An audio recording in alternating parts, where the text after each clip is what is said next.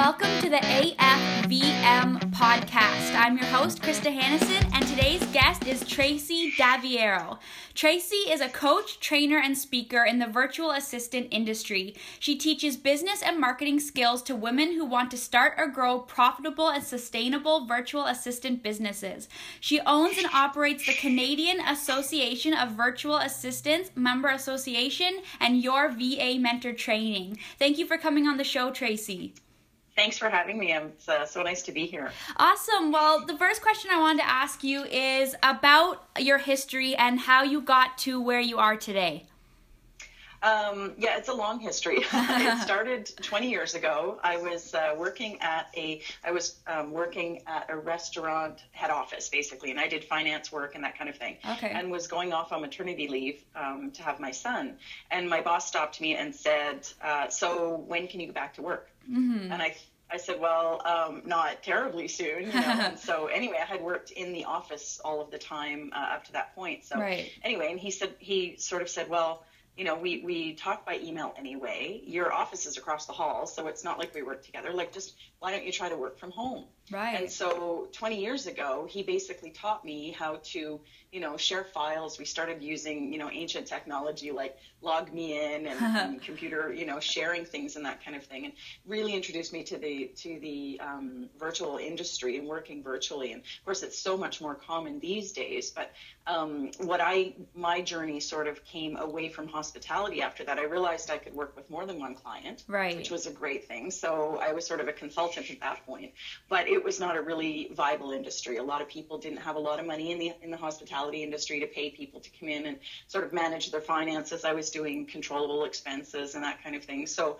literally the internet was not, you know, brand new, but it was brand new for a lot of people. Mm-hmm. And so I just sort of thought, I've got to be able to use my skills to serve somebody, to support somebody. Who can that be? And so I started Googling, and I always say I wish I knew exactly what I Googled back then. Right.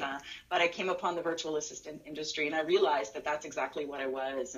And so, you know, this has been a long time now. I've been doing this, I think it was about 2006 that I sort of realized I was a VA, and started looking to see how I could, you know, get some training to bolster some services, maybe pursue some other markets that really were viable and would be good clients and that kind of thing. And I settled on the business coaching industry, and so really became a really good support for a lot of coaches who were in a big mastermind program with a big time coach, and so got some really good clients and learned how to specialize my services and do a lot of things, and they actually got me to the point of coaching myself as well, and so it was in 2010 that I opened Your VA Mentor and started teaching people how to do what I was doing. And so, you know, as we all do in terms of trainers, we try to teach people the shorter path so that they don't make all the mistakes that we made in the beginning, because it was a grind, you know, to get to where I was. So over the 20 years, you know, it's just been about really adapting and growing and bringing new things in. And right now I'm at the point where I'm not working with VA clients anymore as a VA, but I'm doing mainly the training and coaching and speaking. So it's really awesome after all this time and after working with all these people who have done this type of thing. Now to be doing it myself is really terrific. So. Absolutely.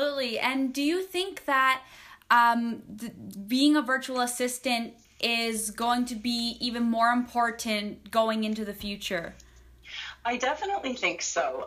You know, one of the things that is more common now that, you know, than when I was kind of going through it and getting started is that so many people understand sort of teleworking and, you know, working with contractors and that kind of thing now. Mm-hmm. And before it was, if you needed administrative help of any kind, that you needed to have a secretary or you needed to have an assistant in your office. And, and that was costly because you had someone full time, or, you know, maybe you had someone part time. But now with working virtually with people, you know, you're paying just for the tasks that are getting done. And so it can be a lot more it is a lot more cost effective. And one of the things I tell my students all the time is that, you know, small business owners of all kinds need support because it's not their area of specialty. If they provide a service, you know, whatever the services they provide working with their clients, it's not admin. It's usually not their strength, and it's usually not the thing that's bringing in the money into their business. So I always tell them, all small business owners need a virtual assistant. So I do think that it's going to be, a lot more common, a lot more popular as the years progress. Yeah, absolutely. Doing contract jobs is definitely, we're becoming a gig economy. So I definitely agree with you that it's going to be very important. Yeah. So tell me, if someone wants to become a virtual assistant and they want to come to you and learn from you, do they first need, a university degree in communications or something like that, or can they just start with you and learn how to do it? They really can just start. They can learn from me, absolutely. But what I tell everybody is, there's no certification that's needed to be a VA particularly. Mm-hmm. Now, some people do require it. If, there are specialized industries, the legal industry, the real estate industry, right. Maybe even to some extent the travel industry. There are lots of different ones. But in terms of getting an assistant, there are, if you think of it in terms of who you would hire to work in your office with you. If they would need to be certified, then definitely, you might look for a VA with some special skills or special certification. Okay. But in terms of getting started, they have the pieces of what they know how to do. They know how to do the administrative work or the marketing work or whatever it is that they're doing. Right. But they don't have the business skills. And so what I teach actually is I don't teach skills. I don't teach you how to use Microsoft Office and, those types of things. But I teach how to set up your business plan, how to find clients, how to network, how to do sales conversations, right. That type of thing. And so that's the stuff that I always tell them they need to learn what they don't know, right. in order to actually be a business owner. And that's usually the anomaly, right? That's the thing that people don't really understand when they're starting off. They just want to do a few admin jobs on the side or something. And when you get into kind of the guts of it and you say, well, you'll be a business owner and you do need to make these decisions and, have your business bank account and pay your taxes and do right. all that sort of stuff, then that's, sort of the dividing line. But in terms of certification, there's not always, or in terms of, university education and that kind of thing, I don't think it's always necessary. It really would depend on the skills the services you're going to offer. Okay, that's awesome. And if we could take a step back to what you're talking about earlier, and if you could expand a bit more on how virtual assisting has changed, because, you're saying that, even, 10 years ago, the internet was so different and computers were new to a lot of people. If you could expand a bit on how virtual assisting has changed throughout the years. Oh, absolutely. When I first started, trying to market to clients, it was so difficult because I spent more time explaining to them what I did and how I did it than, how I could help them. And that's one of, the things that is so much easier to talk about now, because they really didn't get the concept of, well, what do you mean you work from home? How can you manage my, this, that, or the other thing? And mm-hmm. so the conversations were quite central around, how I did my work and and it's really irrelevant how I do the work. People realize that in social media now. Right.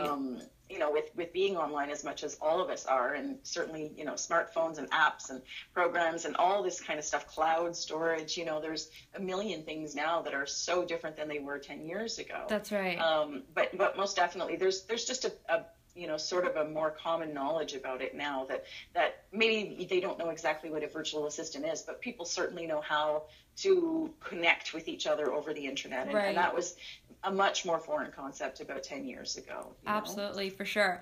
And tell us, what are 3 things that you think every virtual assistant should know about running their own virtual assisting business? Oh, I think, well, the very first thing is, as I sort of said earlier, is learn what you don't know. Mm-hmm. I think that's a really big thing. And when I say that to people, some people will in the VA forums where I'm quite active, yeah. in our huge community of virtual assistants. One of the big questions is, what services can I offer as a VA? And I always say to them, learn what you don't know. Well, then they think they have to learn social media, Right. Well, you have to learn social media. You have to learn how to build websites. You have to learn this and that in order to have a viable business. And really nothing could be further from the truth. What I mean is learn business if you don't know business. Right. Learn how to network if you don't know how to network. learn how to manage a conversation with someone. The virtual industry, people can hide behind computers so much. And so learn how to have conversations with people that are, business related. And from an assistance point of view, these are often things that, we're not used to. We didn't do, sitting at our desk outside the boss's office. We never did the meetings and that kind of thing. We organized them in the background. Yeah. But we never did that. So I would say learn what you don't know. Start with where you are is huge, because whatever it is that and you have a ton of administrative experience. I know I did by the time I ever got started, and draw on that experience and really just, bring your personality into your business and be the face of your business. Sure. A lot of people will put company names out there and that type of thing. And for me, the biggest thing in my business is that people want to work with me. And that's the advice that I give to all VAs too, is that a lot of us can offer the same types of services, but people will want to work with you because you're you. So put your personality out there and, be visible and, be out there. I think those are the three things I would say. That's awesome. And now tell us, if there's a business owner listening to this right now and they're thinking that they want to bring a virtual assistant into their business, what should they know? That's a good question too. I'm doing a lot these days. Of course, when you go out networking, if you go to a big event, it's not a room full of VAs, So I do a lot of networking with business owners as well. And it's a big question. They don't know how to get started. They're nervous that, they're handing over maybe passwords to things or their intellectual property, or, maybe they feel like they're letting go of control of a few things in their business. And really what I like to tell them is that, this is what we specialize in. It would be the same thing if you had somebody working in your office. Right. And because of the virtual component, the way I work with my clients is I have a weekly production call with them, and it's just a short one. It's 15 minutes every week. Okay. When I was working with clients, and so I'd have a phone call with them every week, and there's nothing like that personal touch to help you get to know each other, and really be able to work out. You can go back and forth on email or in a project management system a million times trying to make sure that everybody understands what you're talking about. So we do like a high level overview on the projects we're working on, what's coming up, how things are going, and always have like a 2-minute chit chat about how your weekend went or something like that. And nice. I think the personal touch is really important, but a lot of the business owners don't realize that. They think that they're just going to be working through a computer. And so that's what I let them know is, find someone who will be that person for you and be able to communicate with them. Communication is the number one most important thing in virtual work. And that's what I try to let business owners know all the time as well, from their end and from the other end. So awesome. That's awesome. And you have a chapter in our upcoming anthology book. Can you tell us a bit about your topic and why you chose it, and give us a little taste of what your chapter is gonna be about? Yeah, it's really exciting, actually. I haven't done this kind of thing before, as probably most of us haven't. And so I was trying to think of, what I could write about that would be something that would sort of appeal to people that were business owners, that were VAs, that weren't, just because it's one of those things that I'm going to bring everywhere once we have it in our hot little hands. So, nice.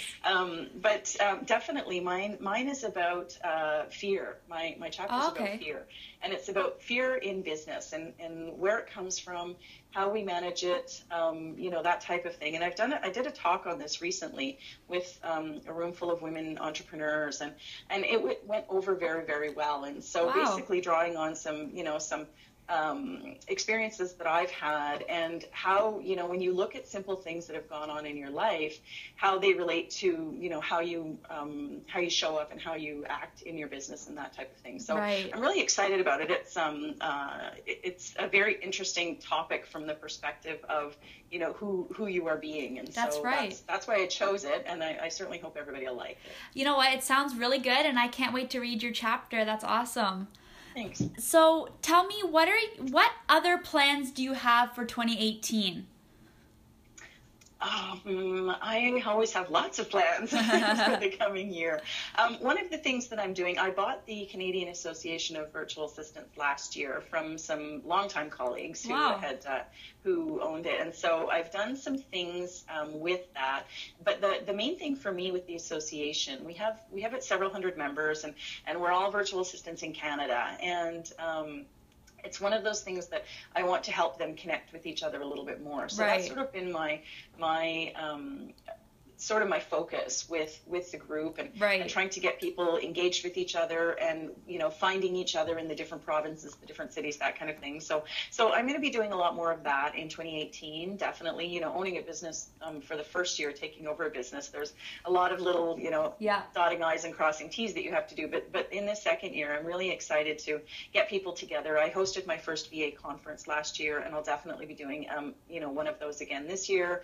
It was extremely well received, and so that type of thing. And from a personal standpoint, in my own business, is getting out and speaking more and that type of thing. I've done a lot of virtual speaking before, and some live speaking at VA events and a few other events and that type of thing. And, but that's something that I'm really going to focus on more, is getting out and getting on those stages, and just being able to grow my business and really grow. I'm a big advocate for the VA industry because I've been doing it so long, and I just feel like anybody who wants to be able to work from home and be in charge of their own income and their own schedule, they should be able to do that. So I'm trying to, through my training and through the association, give them the tools to do that, and basically get that message out to people anywhere I can. That's awesome. And if someone hears this interview and they're interested in what you have to say and they want to contact you, how can they do that? I'm everywhere. Actually, if you get my last name spelled right, then people laugh. They say when you put my name in Google, tons of stuff comes up, which is true. I've been writing a blog for a long time and have lots of content out there. So my website is yourvamentor.com. and CanadianAVA.com are the two that are probably the most prevalent right now. Okay. And so I'm on Facebook, I'm on Twitter, and you can reach me pretty much LinkedIn, pretty much anywhere you like to, and most definitely through this podcast and through the TBI book as well. So absolutely, and we will have your website underneath this podcast, so anyone who wants to contact you can. Thank you so much for coming on the show. Thank you so much, Krista. This was great. Thank you for listening to this episode of the AFVM podcast. Tune in again for another great interview.